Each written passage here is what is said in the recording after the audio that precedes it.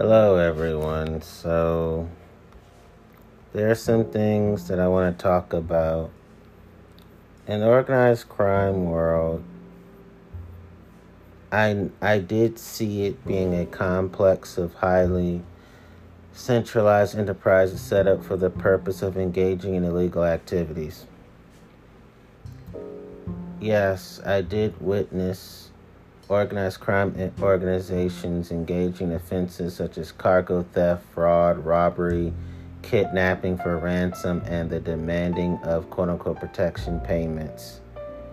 Um, yes, I did witness organized crime syndicates having their principal source of income, in quotations, for these criminal syndicates of organized crime, which was the supply of goods and services that are illegal, but for which there is continued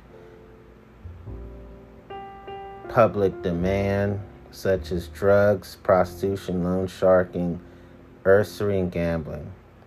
I want to make it clear that I am for sex workers' rights. There is a difference between sex workers' rights and the organized crime version of sex work. What does that mean? So sex workers' rights means no human rights violations. So that's good. The organized crime version of sex work means all human rights violations, which is bad. And I'm not against ethical gambling. I'm against the organized crime version of gambling. And I do recognize that I don't have any discrimination against drug users and those addicted to drugs. Not all drugs are bad, And I understand the difference between healthy weed and the organized crime version of weed. So I get all that.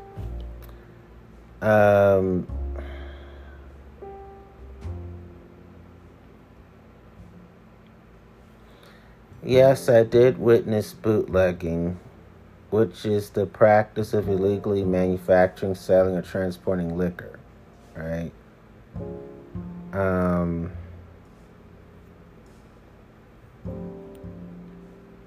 it is true that criminal overlords, from what I saw, did turn to other activities that became even more highly organized. However, they warply define it. And yes, it is true in organized crime, for what I saw, that the usual setup was a hierarchical one with different quote-unquote families or syndicates in charge of operations in many of the major cities. At the head of each family was a boss who had the power of life and death over its members. So those things are sadly real. And from what I saw, organized crime does get compared to a cartel of legitimate business firms. And yes, I did witness international rings of smugglers, jewel thieves, and drug traffickers. Yes, I did see the existence of organized crime. And yes, I did see organized crime seeking protection from interference by the police and the courts. Yes, in organized crime, I did witness accordingly that large sums of money were being expended by syndicate bosses in an attempt to gain political influence on both local and national levels of government. I saw those things. Yes, in the organized crime world, I did witness, furthermore, profits from various illegal enterprises that have been invested in legitimate businesses. And yes, in organized crime, I did witness, in addition to the illegal activities, principally gambling and narcotics trafficking, which I saw, that there was, for the organized crime syndicates, which have been the organized crime syndicates' chief source of income, right? I'm not saying agree with it. I'm just saying I hope y'all still listening. So in other words, I did see, in addition to the legal activities of organized crime, which were principally gambling and narcotics trafficking, which I saw, and yes, the organized crime syndicates had those things as the syndicates' chief source of income. So I saw those things. I did see organized crime figures also engaging in nominally legitimate enterprises such as loan companies and underworld parlance, the juice racket that charge usurious rates of interest and collect from delinquent debtors through threats and violence. I saw those things. I did see organized crime syndicates also engaging in labor racketeering, in which control is gained over unions' leadership, so that the unions' dues and other financial resources were used for illegal enterprises. Yes, I did see organized crime syndicates having real estate firms, dry cleaning establishments, waste disposal firms, and vending machine operations, all legally constituted businesses. When operated by the syndicates, were included in their activities the elimination of competition through coercion, intimidation, and murder. I saw those things. I did see organized crime syndicates as having the hijacking of trucks carrying valuable, easily disposable merchandise, which was another favorite activity within the organized crime world. Yes, I did, in organized crime, I did see their ability of organized crime to flourish in America has traditionally, within the organized crime what I was in, rested upon several factors. So in organized crime, I witnessed the factor which was the threats, the intimidation, and bodily violence, including murder, that the organized crime syndicates that I was forced to be a part of brought to bear to prevent victims or witnesses, including its own members, from informing on or testifying against their activities. I saw these things. These are things I just witnessed. Meaning that I was there, but usually those things were done with veteran, in quotations, veteran members, those who've been in it for years. They just had me run numbers and sell drugs, primarily. And they would have me shoot dice. Those are the three things they would have me do. I was considered a low-level criminal. They had me be a low-level criminal. Plus, I was in organized crime for 6 to 12 months, so that much heavier stuff, that's what they did. I would see it, but that's what they did. Me, I would just make money giving people drugs and, the numbers game and shooting dice. Shooting dice was a part of the numbers game thing. So that's what they would have me do. They figure, okay, you're good at giving and making numbers come true for us. So we make money. So I wasn't big time in organized crime. I was never Al Capone, even though they used to call me the Black Al Capone, in a giggling, joking manner, and none of it is funny, by the way.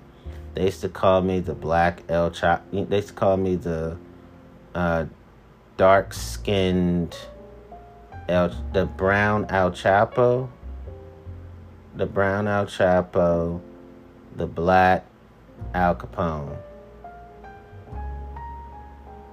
Sometimes they mixed it and called me Capone Chapo. They used to call me Double C, Capone Chapo.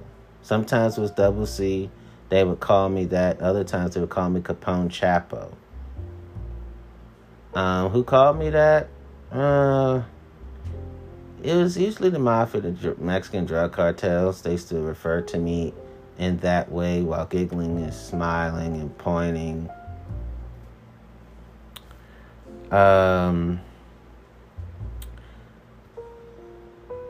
So in organized crime, I did witness jury tampering and the bribing of judges, which were their other tactics used to prevent successful government prosecutions. I did witness bribery and payoff sometimes on a systematic and far-reaching scale, which were their senses of useful tools for their ensuring that municipal police forces tolerated their organized crime syndicates' activities that they forced me to witness.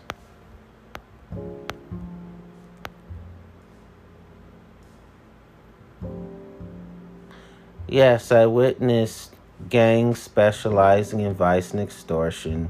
Yes, I witnessed extensive narcotics, cargo theft, and labor racketeering rings. I witnessed the engaging in cargo theft at airports, vice, protection, pornography. You know, like just going to airports and being very discreet about their crimes.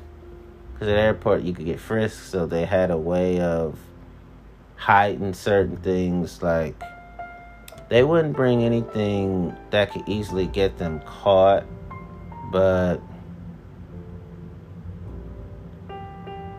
it's like they were at the airport, but they wouldn't like try to go fly on a plane. It was like a place where they would meet early, but behind the planes and try to steal. How'd they pull it off? I can't fully explain. I just remember like being exposed to that type of stuff. They didn't do cargo theft a lot. They did it rare occasions because if you're at the airport all the time and you don't have a job that constantly has you fly, you're usually put in prison. But they would do cargo theft like here and there. But sometimes they would use airports for like criminal meeting places where people are sitting around talking in the cafeteria area, the lunch area, food area, planning on their next crime. They would do that at airports the most.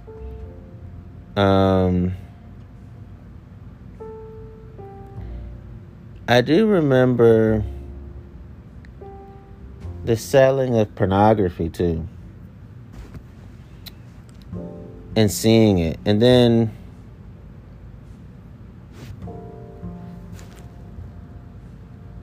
I did witness fraud and armed robbery. I did witness rackets and illegal gambling. And yes, it's a fact that, based on what I saw, the fact that many Americans believe that most of the rackets, other types of illegal gambling, which I saw these things, which provide the economic base for some of the uglier forms of organized crime, are not innately immoral, socially destructive, therefore deserve a certain grudging tolerance on the part of law enforcement agencies. So basically, the nonchalance and the spirit of resignation, which has harmed America and the Americans, it does contribute to the prosperity in quotations of syndicate operations, unfortunately.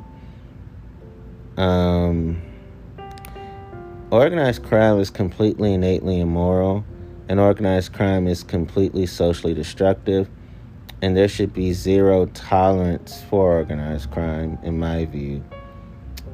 Criminal organizations in the United States are best viewed as shifting coalitions, normally local, regional in scope. Sadly and tragically, I say.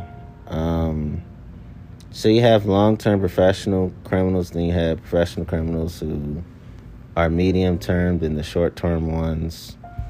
So in organized crime, apart from the drug trade, which I saw, the principal form of organized crime in many developing countries is the black market, which I saw, which involves criminal acts such as smuggling and corruption in the granting of licenses to import goods and to export foreign exchange. I saw all those things. Armed robbery has been particularly common because of the widespread availability of arms supplied to nationalist movements by those seeking political destabilization of their own or other countries, which I saw. And I witnessed money laundering, tax evasion, and the murders of public figures and private figures. In fact,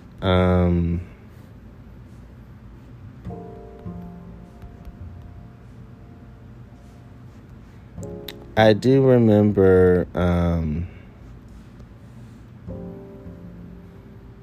witnessing the robberies and murders and violence against those in the world of culture, geography, health, history, human activities, mathematics, nature, philosophy, religion, society, technology, and people.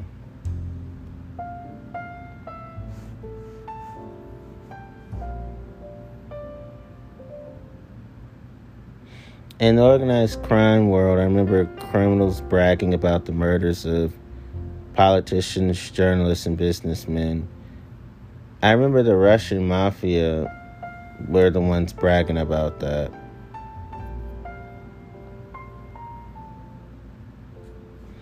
And so organized crime makes every state and country and area their criminal syndicalist states, or their criminal syndicalist countries, or the criminal syndicalist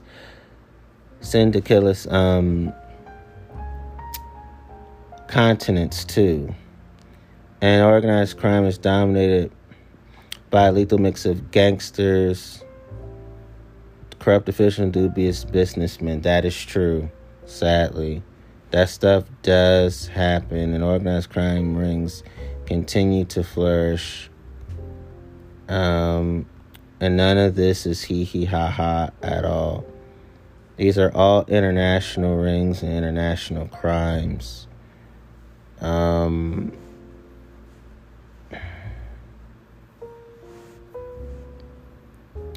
That's definitely what I remember. I now want to focus my attention on religion briefly. So, as I have gotten older and even aged in body and wisdom,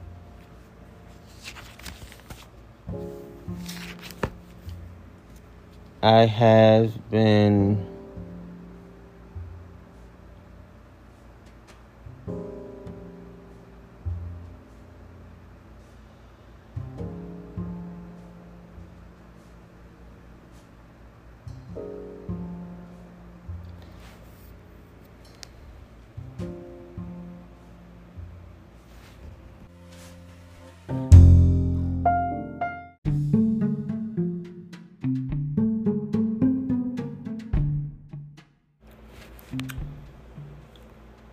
here are the conditions needed for Christianity to make sense.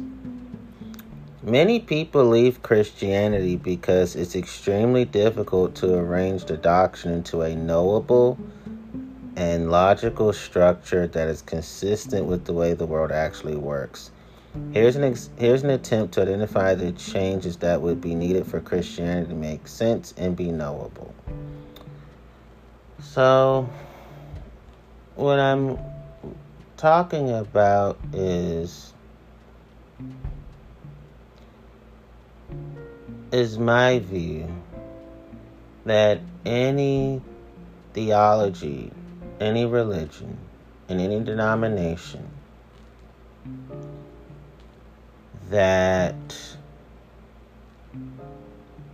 causes people to believe in delusions, illusions, and hallucinations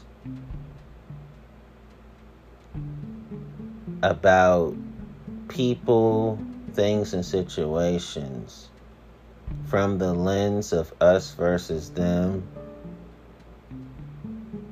are theologies, religions, and denominations worth discarding. Okay, number one, completely divorced from the Old Testament.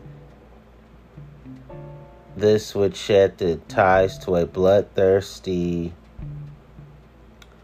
violently jealous, and petty deity that the Jews invented, because that makes Yahweh obviously fictional based upon the misdepiction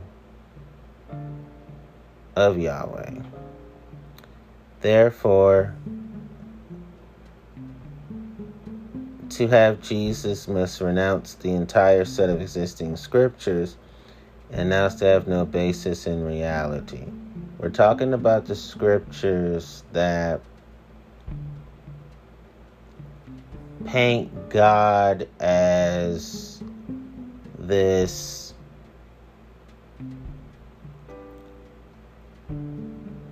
declaring international war on the Universal Declaration of Human Rights. That's what is being talked about here. He claims to be the first authentic voice of God on the planet. And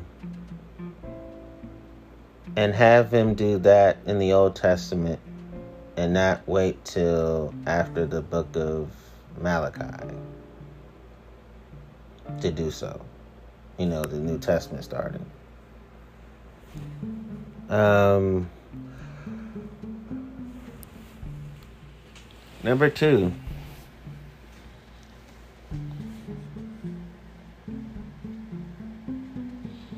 God makes God's presence known beyond doubt to every person on the planet, so there is no confusion about who is running the show. This would dissolve every religion that previously existed, so now Christianity would be the only well-evidenced, well-facts, and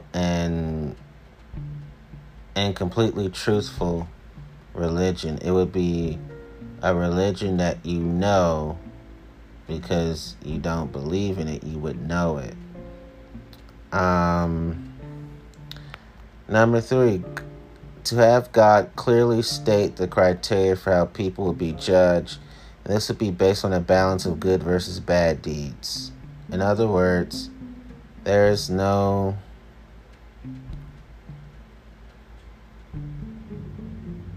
redemption based on cult-based faith, but rather on the deeds and actions of every person. So therefore, original sin wouldn't cause the need for Jesus to be crucified. I think about these type of things because I've always struggled with the atonement theology, because it causes people to... not everybody who believes in it, but a lot of people believe in atonement theology. They tend to see themselves as God's sneaky kids trying to hide moral wrongs and excusing moral wrongs and protecting those who do moral wrongs and using forgiveness, grace, and mercy and compassion to continue to uphold their moral wrongs. And it teaches people I can do wrong without any earthly consequences for my earthly wrongs. It's just atonement theology, in terms of teaching, processing, and learning, it has been abysmal in all 3 ways.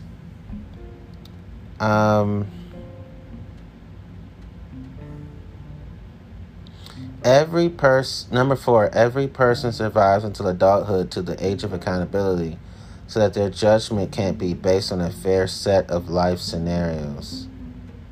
Again, every person survives until adulthood to the age of accountability, so that their judgment can be based on a fair set of life scenarios.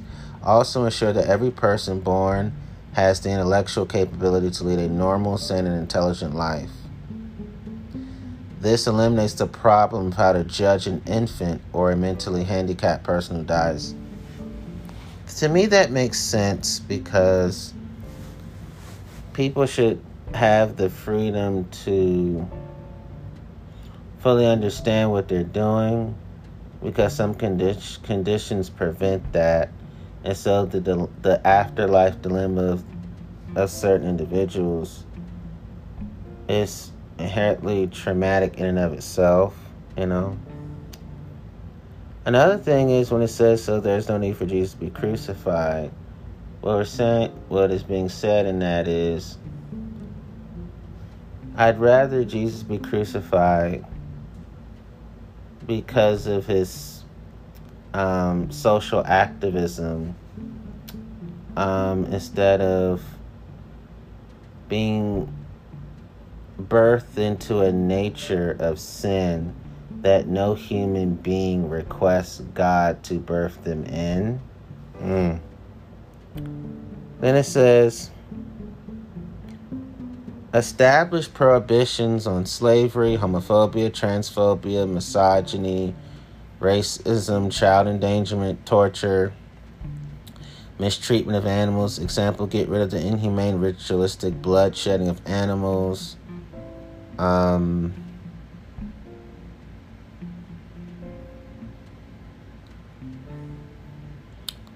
Racism, hate groups, hate crimes,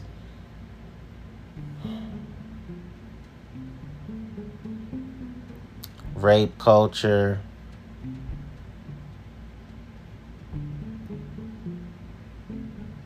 etc.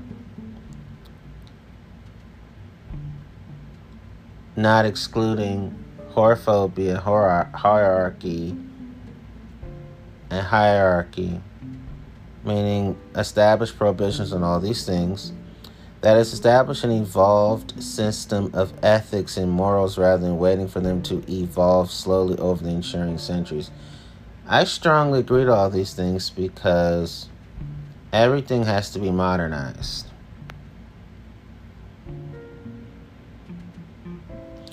Eliminate the one-size-fits-all aspect of heaven. Announce that rewards in the afterlife will be proportional to the righteousness and goodness of each life as lived. And I really like this one. State that the most wicked people cease to exist after death. Only the good people should exist, in my view.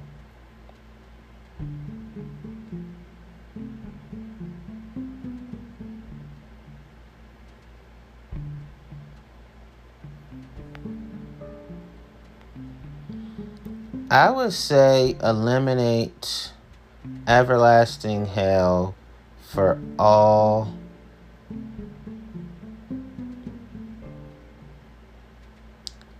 good people who are non-Christians. I'm talking about the secularists and people of all the other religions.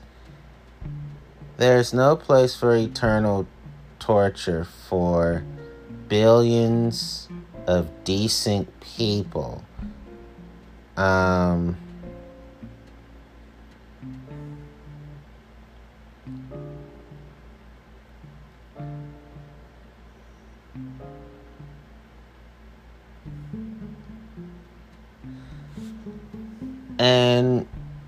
Or even the temporary delivery pain to all of the billions of decent people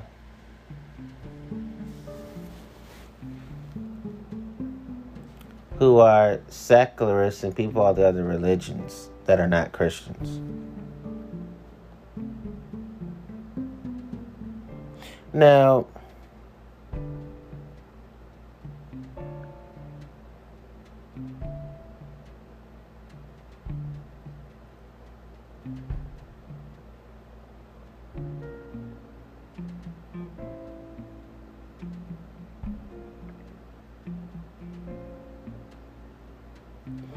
I wouldn't mind heaven being filled with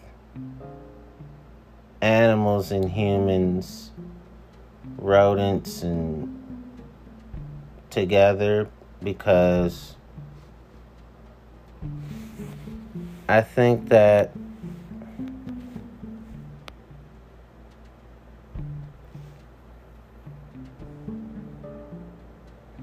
it's cool to have heaven look like Animal Planet, because there's humans who appear on Animal Planet too, so I don't mind that. And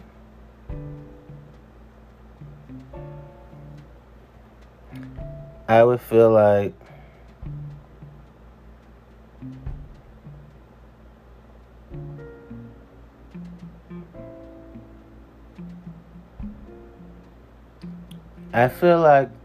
all good beings, whether humans or animals or rodents, should be resurrected, and that all bad beings, humans, animals, and rodents, should not be resurrected. Seeing good people and good animals and good rodents in the afterlife, that's cool. But to have bad beings, humans, animals, and rodents in the afterlife, that's just awful.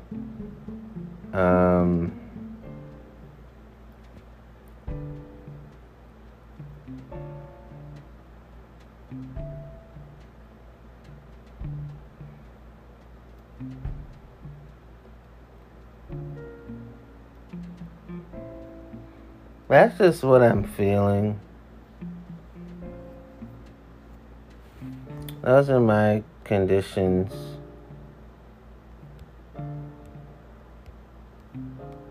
for Christianity.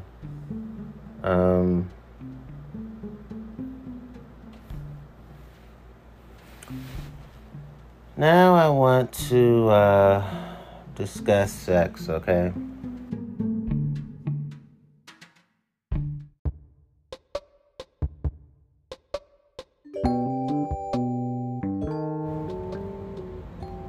So for me, I manage my sexual impulses extraordinarily well. I am not at all distressed by my sexual behaviors. My sexual behaviors do not hurt my relationships, do not affect my work negatively, and they do not result in negative consequences. I'm not getting arrested. I'm not getting prosecuted. I don't even try to hide my sexual behavior because I have podcast episodes to prove that. So I am naturally into having a lot of sex. Sex does not ever feel like a chore for me and them. And I'm naturally into having sex daily. To have partners that are into it, no one's getting hurt. Very few. I understand. And I'm okay with that. In terms of people who cool with that. And it does come down to quality over quantity. I'm into sex quality over sex quantity. That's true. And I have a high desire. Therefore, I'm not disordered. I don't have compulsive sexual behavior. I don't even have sex addiction. I don't make it easy for me and them to contract any infections or disease. I don't have sex to avoid feeling lonely or depressed. I don't have unnecessarily risky sex. And my sexual impulses are totally in control very well.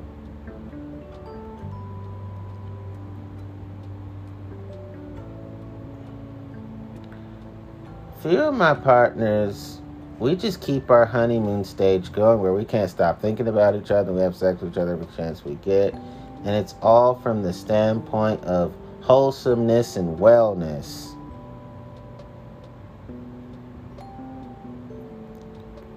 And we're honest and open with each other about how frequently we like to be getting it on.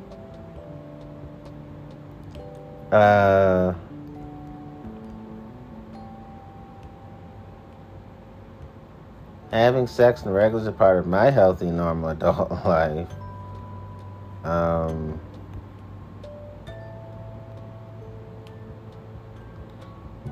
Hell no to sexual coercion. That's for motherfucking goddamn certain.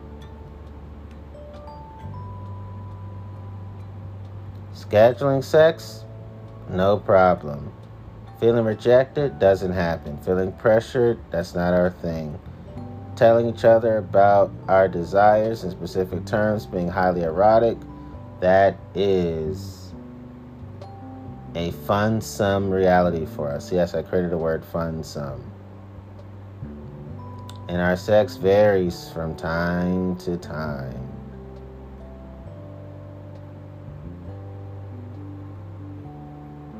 So our sex is good for our health. Having more full body orgasm or multiple orgasms. So